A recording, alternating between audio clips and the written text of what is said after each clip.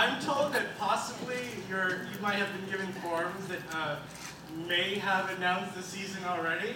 So we're going to do this little game where we all pretend we don't know what the season is. And every time we announce a new title, you pretend you didn't know. All right?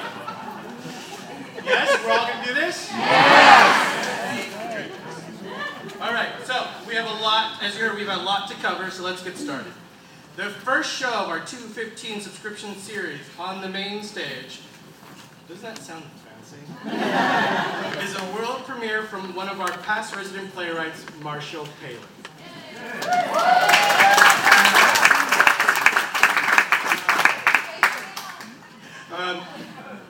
Like he did with his Ovation Award-winning Triassic Park, Marshall will join us as creator and director of, it's already up there, you had it in your sheet.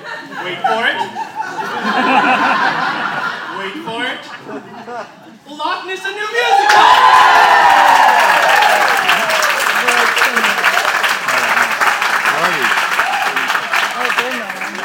The worst part is we put out the audition notice like last week. So it's been like online for like, you know. But I know, you guys are so good. Eric Marchese's here. He's going to write a really good review on the event. Okay, so at this time, please help me recognize our executive producer for this show, Mary Kay Firewire.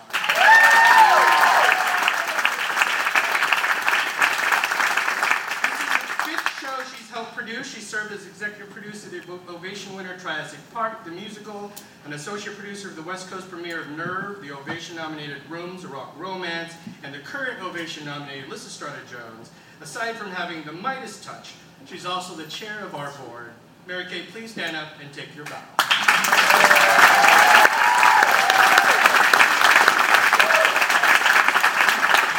That was a proper curtain. As some of you know, we've been part of the development of Loch Ness, the new musical, for the last couple of years through our OTR reading series. For those of you who have missed it, Loch Ness is a musical about young Hayley Westbrook, who's mourning the recent death of her mother and hates that she's been forced to tag along on her father's research expedition in Loch Ness. A heartwarming story with wonder, magic, and humor, along with Marshall's exciting and rich score. This story is about loss, friendship, family, and a flying dinosaur. Now, for the scene from the show, help me welcome our performers, Jillian Batt and Katie Brown from Last Year's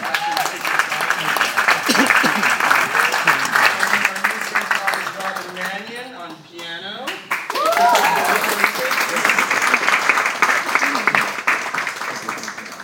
I warmed them up. You're good. As we open, we see our feisty young heroine, Hayley, panicking. Having just chased her pet frog off the edge of her father's boat, Hayley finds that she's not standing on water, but something much more solid and much more alive. Dusk in the middle of Loch Ness. The mist is high, obscuring a view of the water. We see an image float on, Hayley, who is sitting atop something covered by the mist. Mudpie, her pet frog, sits beside her. Breathe. Breathe. Please, God, let me be spared. They tell us the appearance is sometimes deceiving. No doubt here we have a model case. The mist starts to part, revealing that Hayley is sitting atop a giant reptilian head. Nessie's face is barely visible. Don't tell me that seems the same as believing. No doubt what we have here is not a face. What's it look like, me ours? Ah! Get off my head! Certainly not. Ah! Are you gonna eat me? Am I going to eat you? Am I going to eat you? What is this madness? What's going on? That's what I'm trying to figure out. Are you?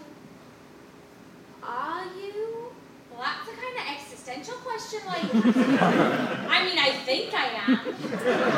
For I think, therefore I am. So. No, I mean, Some sort of magic? Not that I know of. So, you're not gonna eat me then? How would I even begin such an undertaking? Oh, I don't know. But better safe than eaten, that's what my mum told me once. Inside, it's been so long since I've been big, I forgot how it works. Since you've been big? Sometimes I'm big and sometimes I'm small. I go back and forth like a slinky. You mean you coil and uncoil? I guess not. I never seen a slinky before. What are they like? This is impossible. It's all impossible. Oh, poo-poo impossible. That's what my mum told me when I told her I could fly, you know. I'm sorry, fly? You told your mom you could fly? Aye. And she says to me, hey, you know you can't. That's a paraphrase, but you know you get the gist. You cannot fly. Aye, that's what she says. And I says, I really fly. That's no lie, no joke. We're here, there, split the air like smoke. Nothing gets to me once. I'm soaring through the sky. You wish you knew how it flew right on so. I don't know how it go, but you'll believe it once you see me soar through the sky. It happens, I fly.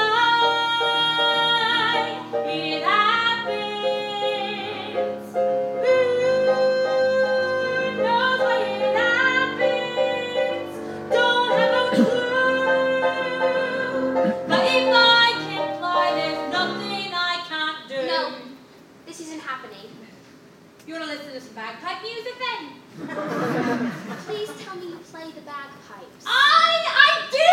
How'd you guess? You cannot play the bagpipes. Aye, that's what my mum says too. You can't do that, none you, she says. Paraphrase? No, that's a direct quote. Oh, I can step dance too! My mum likes it when I step dance. Show me. I can't do it if you're looking. Fair enough. And what else can you do? Oh, great illusion of my intellect. I can eat things, all sorts of things. People. Aye. You've eaten people? Oh, sure. Couple times, actually. How did it taste? Emotionally complex. But you won't eat me. Only if I have to. Really? Wouldn't you eat your little frog friend there if you had to? No. If you had to. No. If you had to. Ribbit. Calm down, mud pie. It's only hypothetical. Ribbit. And now that we've established that, you want to go for a flight? I don't know. Is that even? Shh, don't say it.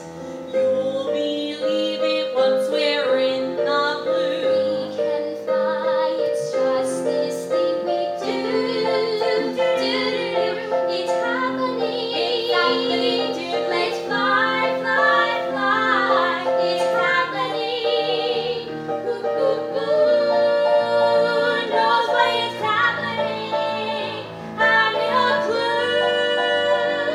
But if we can fly, there's nothing we can. Way up high, there's nothing we can. By and by, there's nothing we can't do. We do.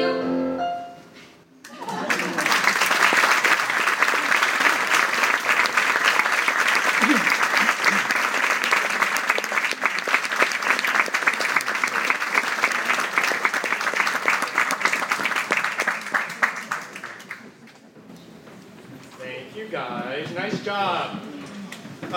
I should also mention that the opening night of Loch Ness will be the grand opening of Phase 2 and unveiling of the new exterior side. It's slated for February 7th, so mark your calendars. I kind of feel like Siri at that moment. Did you? Okay, now the second show on our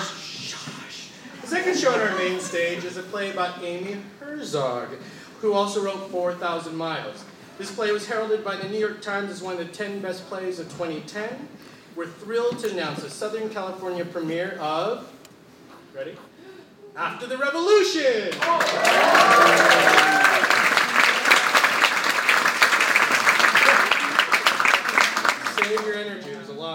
In fact, if you saw the production 4,000 Miles at SCR, then you'll appreciate knowing that the elderly character of Vera shows up in both these plays. All right, so at this time, please help me recognize our associate producer for the show, Lori Stouty.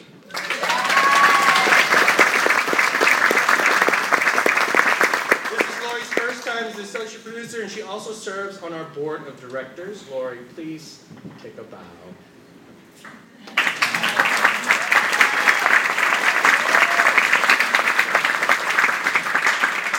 Lori and I are going to get some Cock tomorrow, right? Yeah, we're seeing a show called Cock in LA. We've been playing that joke all month. Like all month.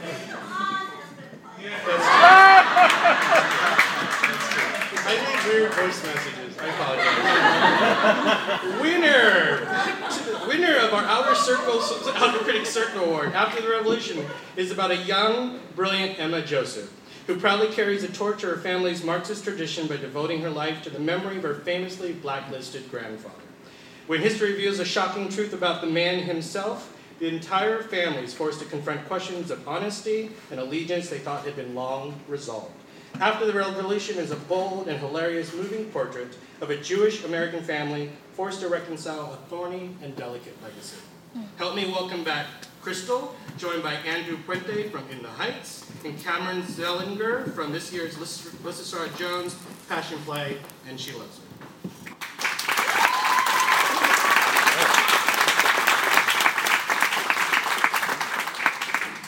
This scene takes us early into the play to the home of Emma and Miguel as they share a private moment of calm before the storm.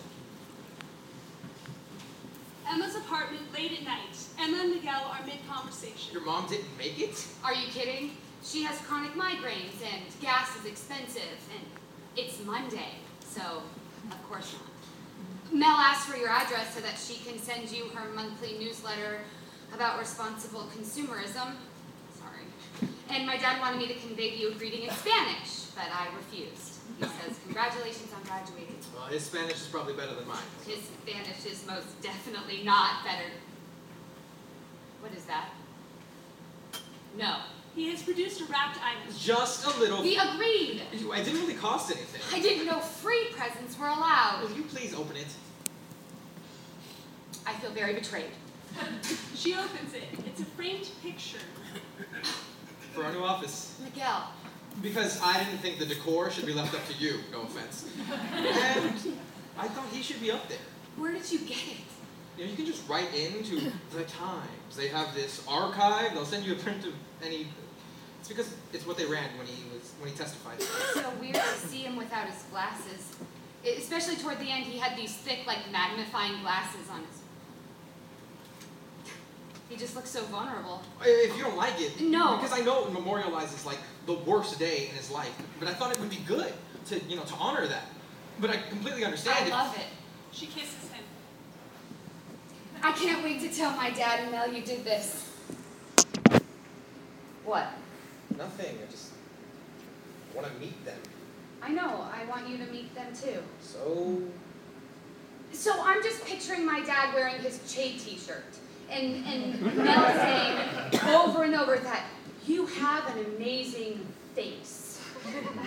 And I know you'll rise above it, but I'll just be humiliated, that's all. what will I rise above? Seriously? Yeah. The insidious brand of leftist racism in my family? You're saying they're going to be welcoming to me. That is an understatement. And I should take that to be racist. Do you think I'm being racist? I think you're throwing that word around.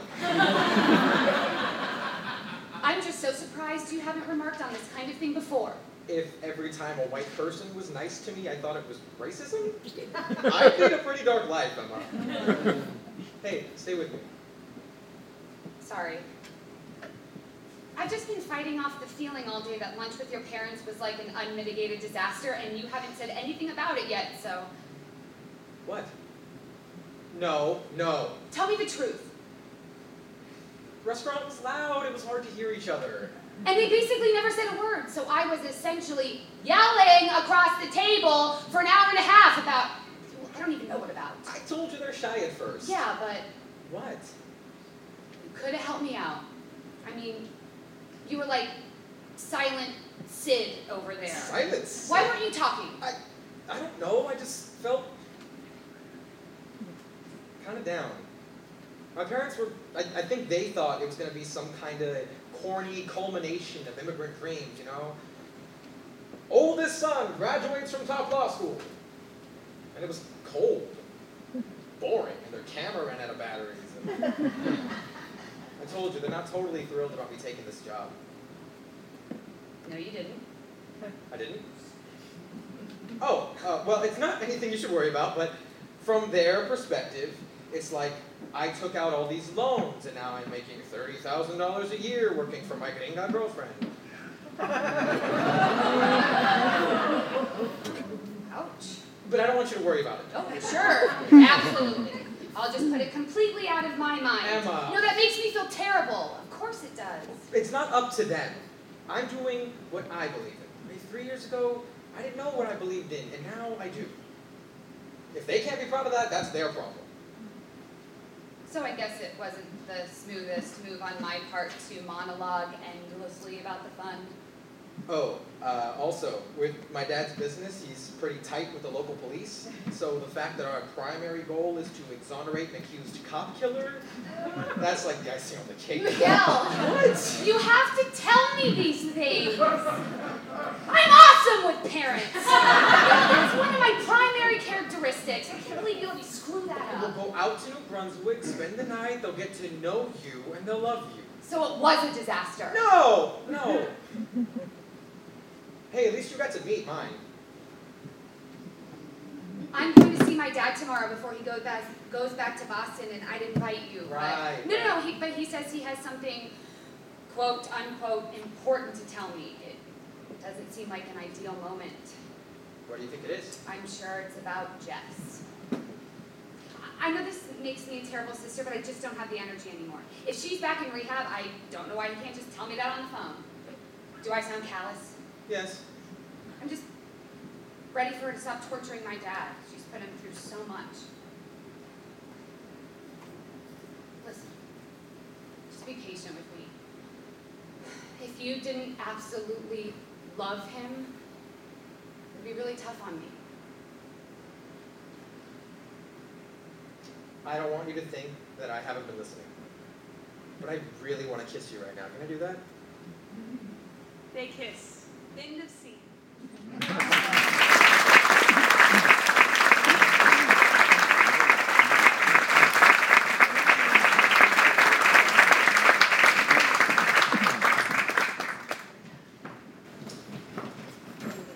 Thank you, Crystal, Andrew, and Cameron. Since I'm sure you're now tired of my voice, I'd now like to bring up someone else to announce the third show in the series, which is the first show announced on the second stage, which I hope will be finished on time. Please welcome the director of the Ovation Award-winning musical Jerry Springer the Opera and this year's epic journey that was Passion Play, Trevor Bishop.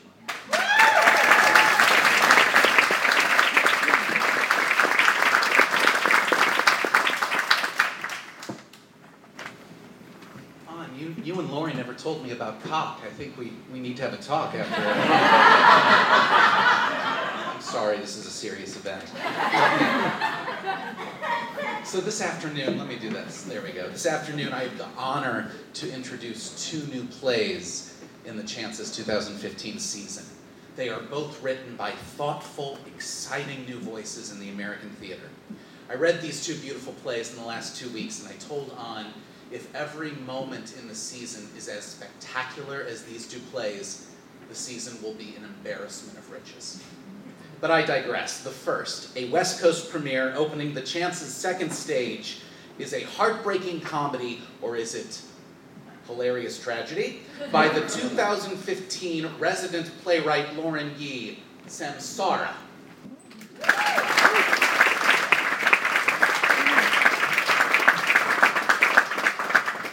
See, Katie and Greg are the ideal American couple, living the best of times in their perfect life. They're affluent, they are successful, they live in California. And they're expecting from a surrogate in India. No, not Indio next to Palm Springs. India. Yeah.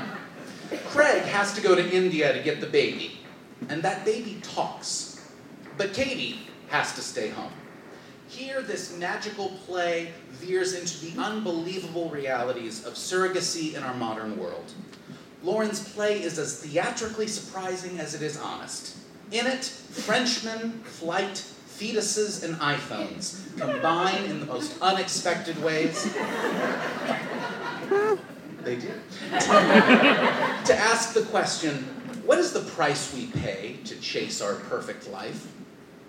Let me welcome back Crystal and resident artists Laura Hathaway, Rob Foran, and Casey Long. Laura most recently appeared in The Secret Garden last season. Rob and Casey both appeared in this year's Passion Play and will be revising, or reprising, I should say, their roles in the 8 reindeer monologues.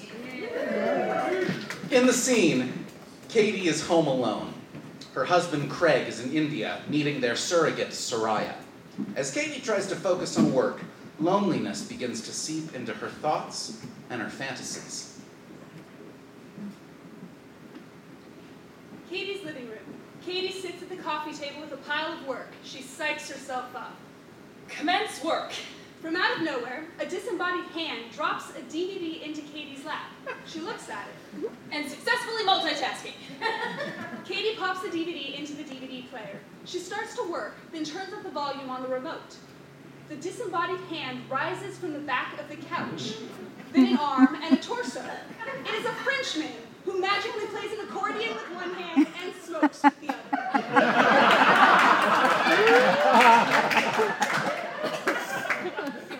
Thank heaven for little girls. Thank heaven for them all, no matter where, no matter who. Without them, what will little boys do? Thank heaven. Katie's phone rings. Craig appears. Thank heaven. The phone rings again. Thank heaven for He little lowers the volume girls. with the remote. The Frenchman looks pale. She answers her phone. Craig. Hey, did I wake you? No, I'm just trying to get ahead on work before the baby comes. What time is it there? A little after 1. Sorry, I keep forgetting. I don't mind. You're working now? Nothing important. What's that noise? Katie notices the Frenchman for the first time. Just this movie. This French movie? No. Katie puts the movie on mute. So, how's our little spaghetti squash? I thought the baby was a winter melon. No, 35 weeks. The baby's the size of a spaghetti squash. Well, how big's a squash? How big's a rock? Wow, that big? Yep. So, how's Ahmedabad? Oh, it's, Craig consults his travel guide. it's a lively, fast-paced metropolis. Really? Yeah, though I found the pollution and noise to be somewhat stressful and off-putting. What'd you do today? Oh, I went to Sidi Said, which is a mosque, apparently. It was beautiful and pristine. I had a Indian sweets and chai with this. It was a good service, family run. Craig, I had that same book. You do? Well, did you at least get to the clinic today? It's far. It's across the street. It's a very intimidating, very crowded street. You should get into it, have some fun. Otherwise, blink and you'll miss it. I'm gonna find Starbucks later. I mean, real fun. Starbucks is real fun. Or do you mean the awkward encounters with the surrogate where I don't know what I'm doing here fun? What about the other couples? Well, all the other couples, Yeah, they were couples. it's just another 3 weeks. And if you get lonely, Text me, and it'll be like I'm right there. Only you're not. Soraya or Soraya? Did you ask her? Well, we haven't officially met. She was in that video. Well, that's why I say officially. But how do you know the baby's okay if you haven't even talked to her? Well, I'm sure they're both fine. Don't worry, Katie. Just get some sleep. Yeah. It's just, every time I fall asleep, I dream of you and baby. And that worries you? And the baby, she's Indian. Indian. You're in a place and it changes you forever. So India's gonna rub off on her? It's ridiculous, I know. Look, if there's something to worry about, I'll do it, okay? And you'll send more videos? And I'll send more videos. Or I'll try. The internet is so slow. Is it that slow? Yes, it's very slow.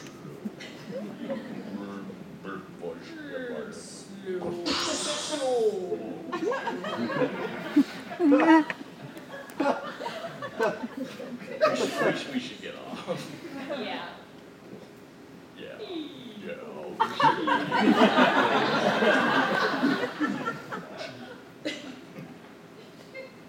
Night, Katie. Craig hangs up. Katie puts down her phone. She picks up the remote. The Frenchman pops up next to her. Ah! End of scene.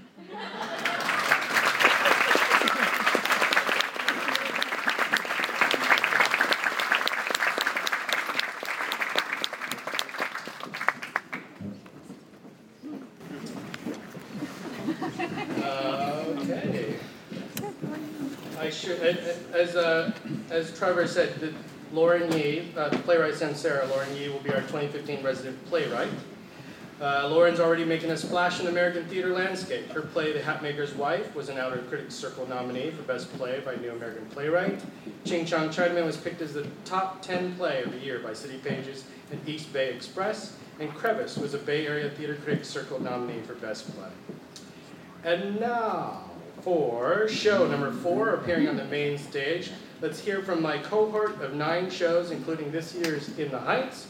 She just received her 4th Ovation Award nomination for Best Choreography for Alyssa Stride Jones, longtime resident artist Kelly Todd.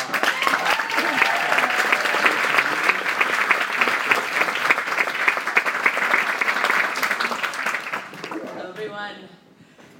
Without further ado, I'm here to give a surprise announcement of our summer musical, which will be Hairspray.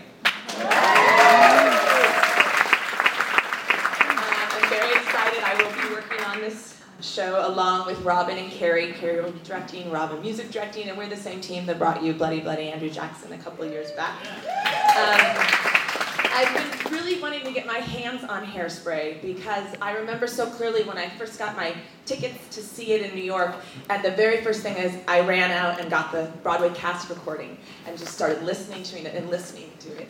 And there were 2 songs in it that really, I always cried when I heard them. And one of them is the finale, You Can't Stop the Beat. Just to hear these people celebrating who they are authentically, it broke my heart every time. But I had a disconnect when I saw the show live. I'm not exactly sure why, but I think it was sort of the spectacle and how colorful the show can be, that you just feel joyful and happy. And not that I'm trying to make you sad, but I am interested in the meat, that original piece of the connection to that music that I had, and what does that mean for the way we're gonna tell Hairspray. Carrie could not be here tonight. In her words, she says, Hairspray is a fun and important story about acceptance, opportunity, and the power of change. By embracing and celebrating the colorful world of the 1960s, Hairspray's story is one that boldly challenges discrimination, segregation, and the relationships that surround it. Through the inspiring determination of Tracy Turnblad, we are reminded about these issues that still resonate today. And at this time, I would like to introduce Ashley Nelson and Robin Mannion, welcoming back Robin on piano. Joining her is Ashley Nelson, who has appeared in Bloody Bloody, The Secret Garden, and Alyssa Strada Jones. In the song, Good Morning Baltimore, Tracy is trapped in jail and separated from her new boyfriend, Link. This is the reprise. Tracy searches for any opportunity to share her dreams and talents with the world, with hopes to be heard and make a difference.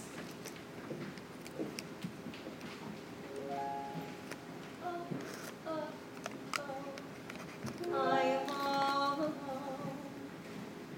My heart has grown, but it's broken too. This morning, life was a Baltimore fairy tale. Now I can't make bail. My mother's in shock, my father's in hock.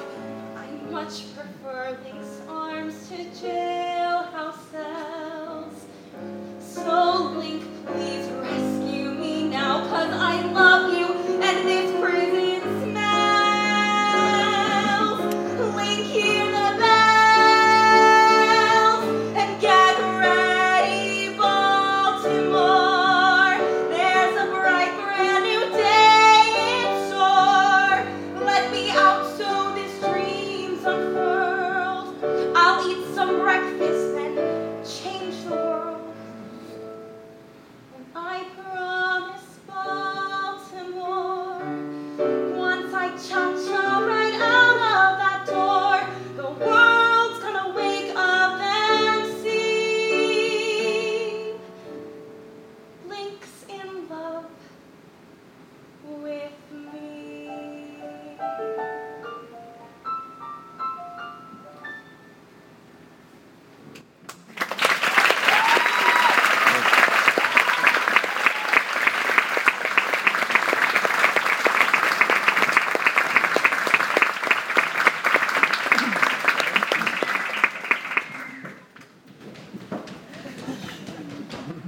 No one noticed that. Her name's Molly Mahoney.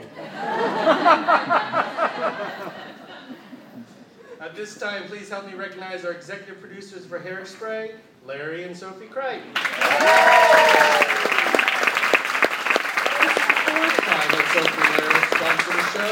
We're associate producers for Bloody Bloody Andrew Jackson, executive producers for Laramie Project Cyclone in the Heights.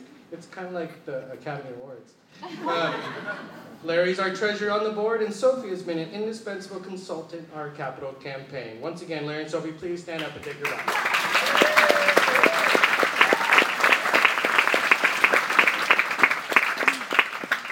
Show number 5, appearing on the second stage. Let's bring up the director of OC Weekly's Best Play of 2010, The Gate or Who is Sylvia, and last year's Time Stands Still, which won a Cine for Best Drama. Lady and gents, Maria Mazer.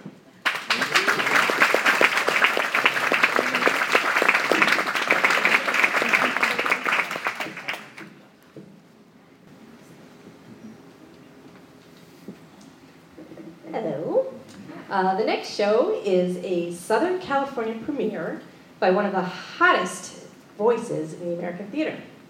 She is currently Baltimore Center Stage's resident playwright, also a Kilroy's List playwright and an O'Neill finalist. This is Jenny Connell Davis's Dragon Play.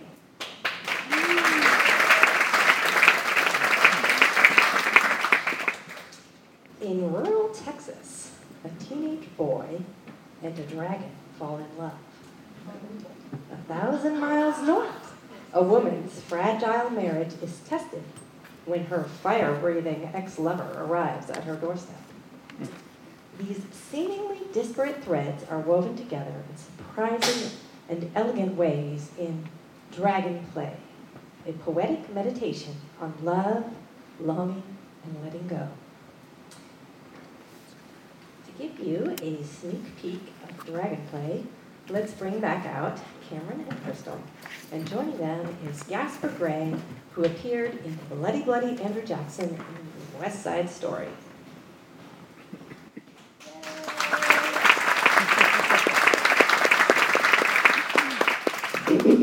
Here we travel back into the past to witness a very significant meeting. An unnamed boy, trekking out to the fields outside town, comes across someone sitting up high on a rock. Someone dark, mysterious, and definitely not human.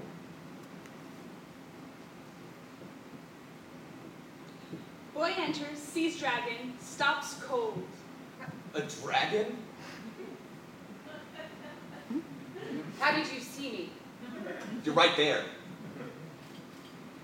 But you recognized me. You have wings and scales and a tail. I could be a dinosaur. Dinosaurs don't talk. What's wrong with you? Nothing. Humans can't see me. Humans only see what they understand. Maybe I'm smart. Maybe for a human. What are you doing here? It's a secret. What kind of secret? The kind I don't tell nosy little boys. He starts to leave. Fine. Wait! If I tell you, what will you give me? Boy digs around in his pockets. He pulls out a very dirty object. What's that? It's a treasure. Give it here. Boy throws it to Dragon Girl. She licks it, rubs it. It's a quarter. Dragons don't sell their secrets for spare change. Secrets are for chosen ones. Secrets are gifts to be traded and treasured. Well, I don't have any. None worth telling. A story, then. Like a story? Yes. Once upon a time, I don't know any. You must have won. No, I don't. Once upon a time, there was a boy. Every day he rode his bicycle along the tracks to the desert, to the place where his father used to build flying machines. On the other side of the fence, there were these huge sheds just waiting. And the boy? He waited too. For what? For something to happen. Your turn. Why are you here? I'm on a, what do you call it? Layover. Here? Why not? It's just, no one stops here unless they're lost. I'm not lost. Dragons don't get lost. I'm having mechanical difficulties. How does a dragon have mechanical difficulties? How can an ignorant boy see a dragon girl? I don't know, but- Exactly. Human. It's not a very good secret. Not a very good treasure. How long have you been here? Days. Weeks. Can you come down? I don't want to. Why? Because I don't. But you're Because I'm comfortable. a liar. You're afraid. I'm not. Then jump. I can't. I'll catch you. The ground will catch me. She doesn't move. Boy draws a huge circle on the ground. If you land inside the circle, you'll be safe. Where did you learn that? I don't know. I made it up.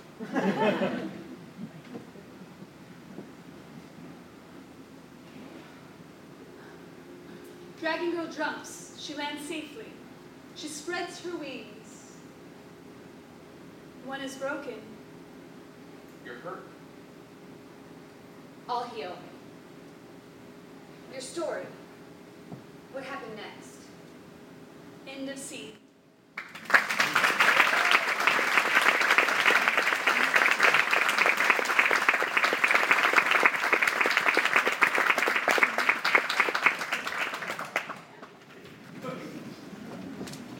That was Molly Mahoney again.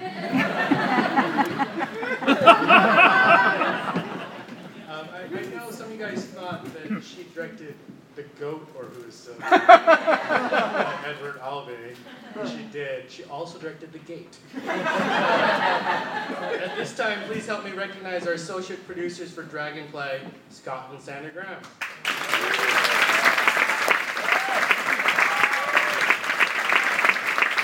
They just recently served as associate producers of their very first show, Maple and Vine, and Scott and Sandra Graham, take your bow again. You're watching. He's doing the same thing the whole time. They're not either actors. Okay, for the next show on our main stage and the final show in our subscription series, welcome back, Trevor Bishop.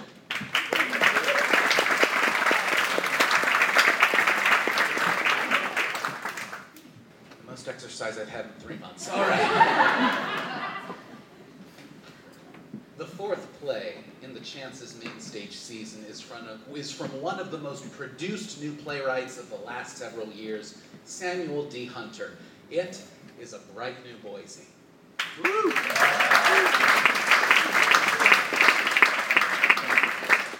The Idaho Plains are again the backdrop for 5 unique people trying to survive a common experience, living an overworked, underpaid employee at one of America's favorite retail stores. You know, like the one that won't give you proper health insurance. No, not that one. The other one. But I digress. Will is a man with a plan and a past. He's come back to change his life, right his wrongs, and reconnect with his son and new co-worker, Alex. But see, the problem with trying to change your life in the middle of a Hobby Lobby break room is that people talk, and they talk a lot. It's like high school, only with better art supplies. Sam's play introduces us to a slew of unforgettable characters, hilarious dialogue, and unexpected revelations. It also has one of the most beautiful endings I've read in a play in several years. An embarrassment of riches indeed. This Orange County premiere is a poignant and gripping comedy about how we question our faith and our fractured lives. A topic that some of us here at the Chance seem to be endlessly fascinated with. Let's welcome Casey Long, and let's bring back Crystal, and let's introduce longtime resident artist Alex Bueno.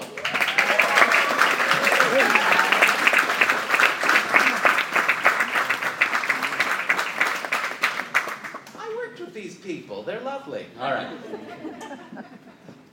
So here's the scene. Will decides to stay late, really late, on his first day at the Hobby Lobby, because free internet is free internet. Only, Will discovers he's not alone, as he thought. Late at night, in the employee break room of a Hobby Lobby. The room is dark except for the glow of the television still tuned to Hobby Lobby TV. Anna enters, cautiously making her way into the room. She sits at a break room table and takes out a book and a plastic bag full of jerky. She opens the book and begins to munch on the jerky. After a moment, Will enters holding a laptop, turning on the lights. Anna drops her book. I'm sorry. Anna desperately starts grabbing her things. No, I'm sorry. I'm leaving, I'll leave. I'm sorry. I know this looks weird, but I was just reading. Wasn't doing anything strange. Are you? Wait, who are you? I'm new. I just got hired today. Oh, my God. I thought you were from corporate. Oh, my God. Corporate? They send the company. Sometimes they send people from corporate to check out the store at night after closing, like a surprise inspection. Oh. They have a video about this. You didn't watch the video? It was the VCR. It wasn't working. Just don't tell Pauline you saw me here after closing, okay? As long as you don't tell her you saw me. Right.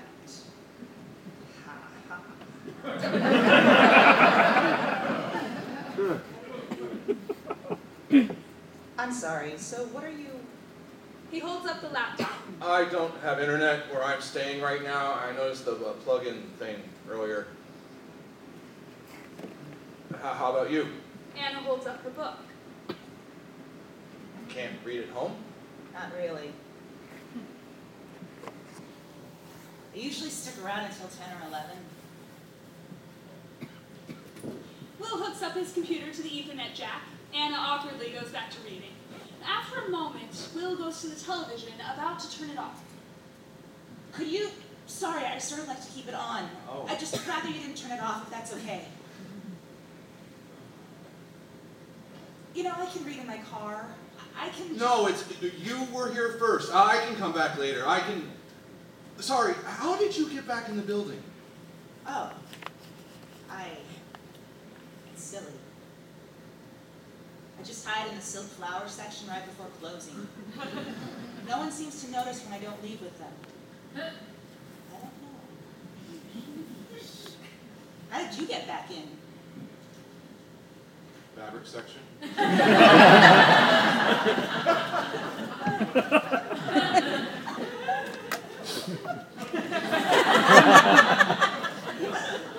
Are you serious? Yep. That's just ridiculous. Yes, I guess it is. Pretty bold move on your first day. I used to do it at the Albertsons. I worked out all the time. And I thought I was the only wacko who did this. Anna smiles, walking toward Will and extending a hand. I'm Anna. Will. Well, hello, Will. Will you be sneaking in? If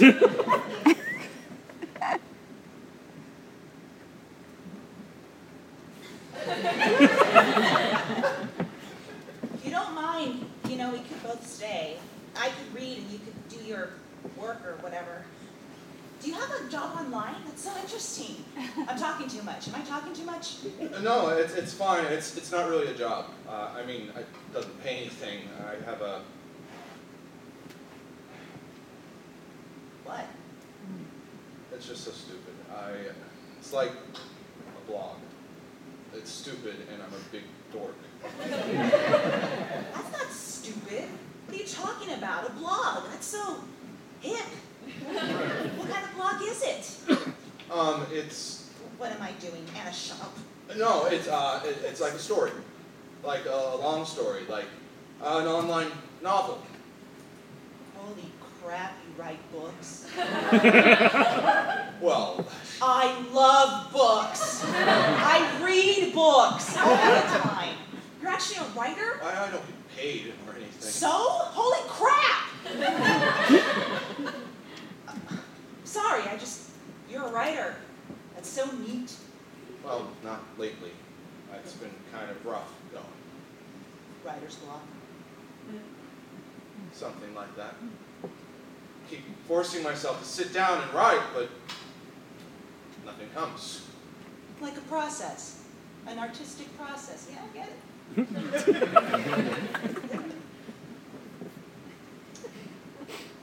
Well, I bet your book is great.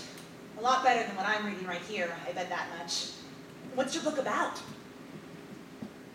It's sort of like Christian literature. Oh, yeah? That's great! I read that one book. What's it called? The Purpose-Driven Life. Yeah, that was a good book. Anyway, I'm a Christian. I believed in Jesus. Yeah? Oh, yeah. Sure, what else is there to believe in? Well, I need to let you work. You sure you don't need me to leave? I can leave. No, it's nice to have company, actually. Anna goes back to reading.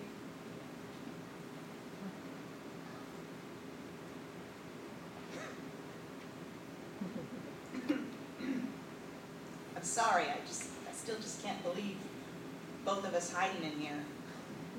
That's really pretty funny. So cute.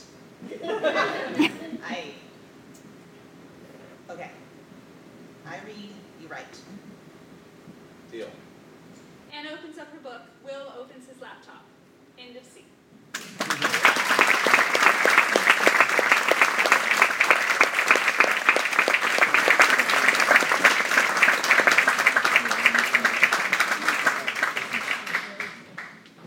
So I'll let you in a little on the artistic process. So when there's a character in the play named Alex, what you do is you check your iPhone under the letter A and look for an actor named Alex. It worked out really well. Okay, so our executive producers for Bright New Boise are an adventurous pair. In fact, they're hiking as we speak among the sequoias in King Canyon National Park.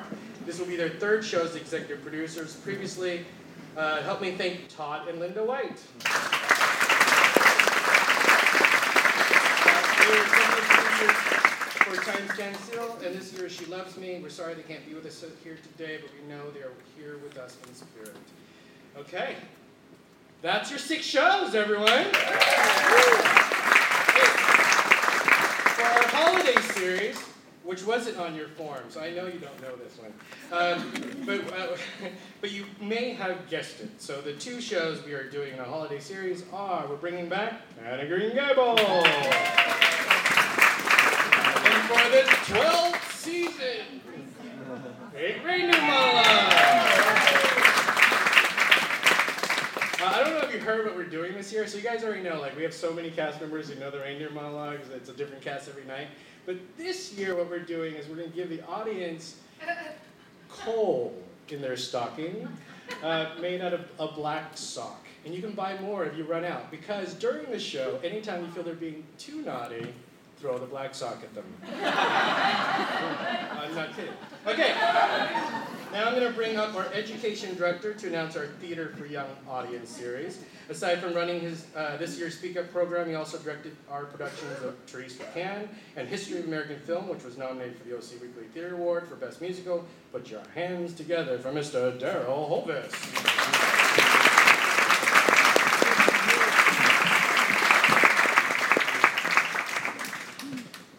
Thank you, Juan. So exciting to be here. We are very excited about this microphone. We're very excited about our launching of the Theater for Young Audience series. And we have 3 shows. Our first show, we're going to follow a young girl as she falls down a hole in Alice in Wonderland. This will be on the 2nd stage. And as you know, Alice in Wonderland is about a young girl who chases a white rabbit down a hole and encounters a wondrous world filled with strange creatures like the Mad Hatter. Well, that's a person actually, but it could be a creature. Cheshire Cat, the Caterpillar, and very strange people such as the Queen of Hearts, the Mad Hatter. And it will also feature characters usually not dramatized like the pigeon and the nanny in the Duchess' kitchen. But on a deeper level, Alice is really about a young girl trying to search for her identity and trying to adapt in a grown-up's world where the rules make no sense. And sometimes that's exactly how I feel. And I think I've already grown up, but I actually haven't. So I'm very excited, and that's our first show of the season.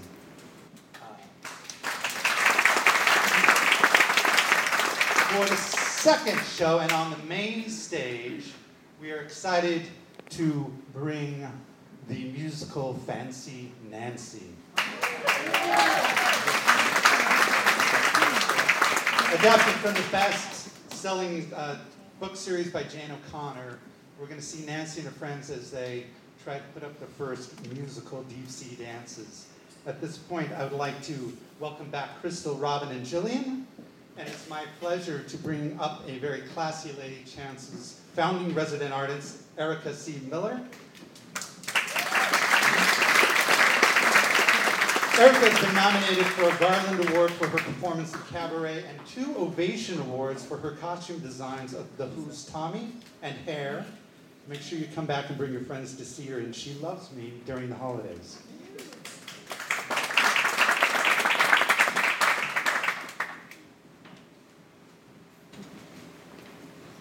In this scene, Nancy has found out that her best friend, Bree, has just been chosen to play the starring role in their upcoming ballet recital as a beautiful mermaid.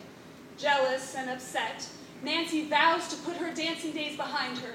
She takes off her own very fancy mermaid costume, folds it gently in tissue paper, and hands it to her mother. Here. Can you put this in the attic for me? All the way up there? Why? My mermaid days are over. Oh, Nancy. You're just saying that because you're upset right now. I'm not upset. You're not. No. There's no word bad enough for how I feel in French or English. It's like upset, only a zillion times worse. I know. I liked it better when neither of us got to be mermaids. I'm a terrible girl. Why do you say that? I lied to Bree. I said I was happy for her. And I'm not. That's not lying exactly. You want to be happy for Bree, don't you? Of course. She is my best friend. It's just hard now because Bree got something you wanted very much.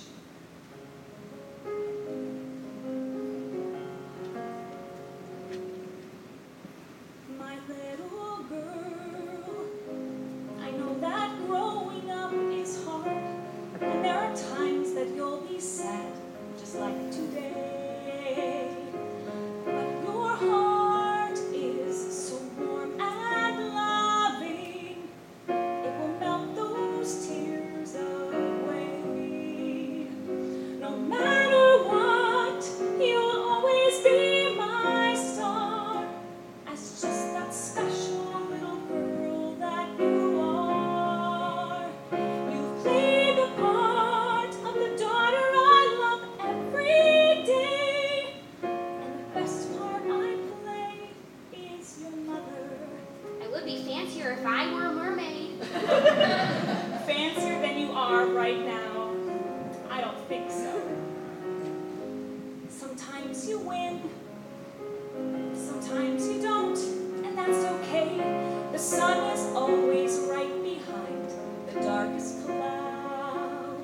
So just remember to keep on trying, and you'll always make me proud. No matter what, you'll always be my star, as just that special little girl that you are.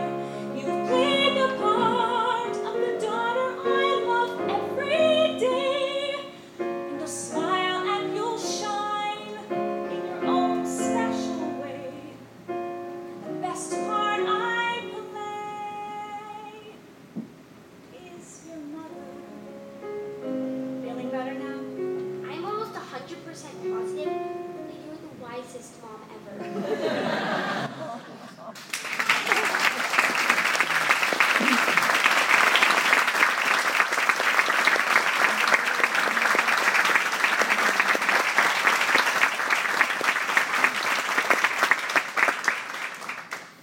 So I'm so excited to have the pleasure of announcing the first executive producer of a TYA show.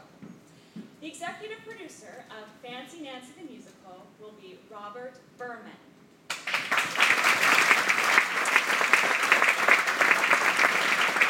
Bob has a very special connection with this show. Some of you already know. His wife happens to be the illustrator of the Fancy Nancy series. Her name is Robin Price Glasser, and she is not here today, but she is opening a first original show of artwork from the series that is premiering at the Mirage Jewish Community Center of Orange County today. So they're sorry they can't be here with us, but we wish a huge thank you to Robert and Bob. Robin and Bob.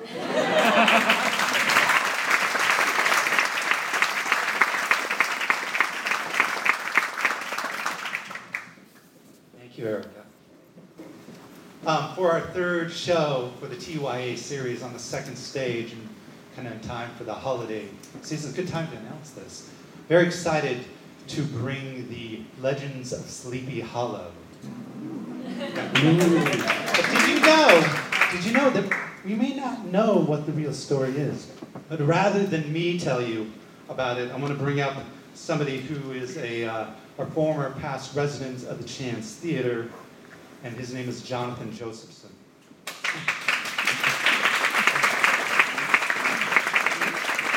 And a little bit about Jonathan. He's an old friend of the Chance, whose work has appeared here both in short form as part of variations on the theme, The Best, and long form with the world premiere of The Giant and the Pixie, and he is the writer of The Legends of Sleepy Hollow. Jonathan.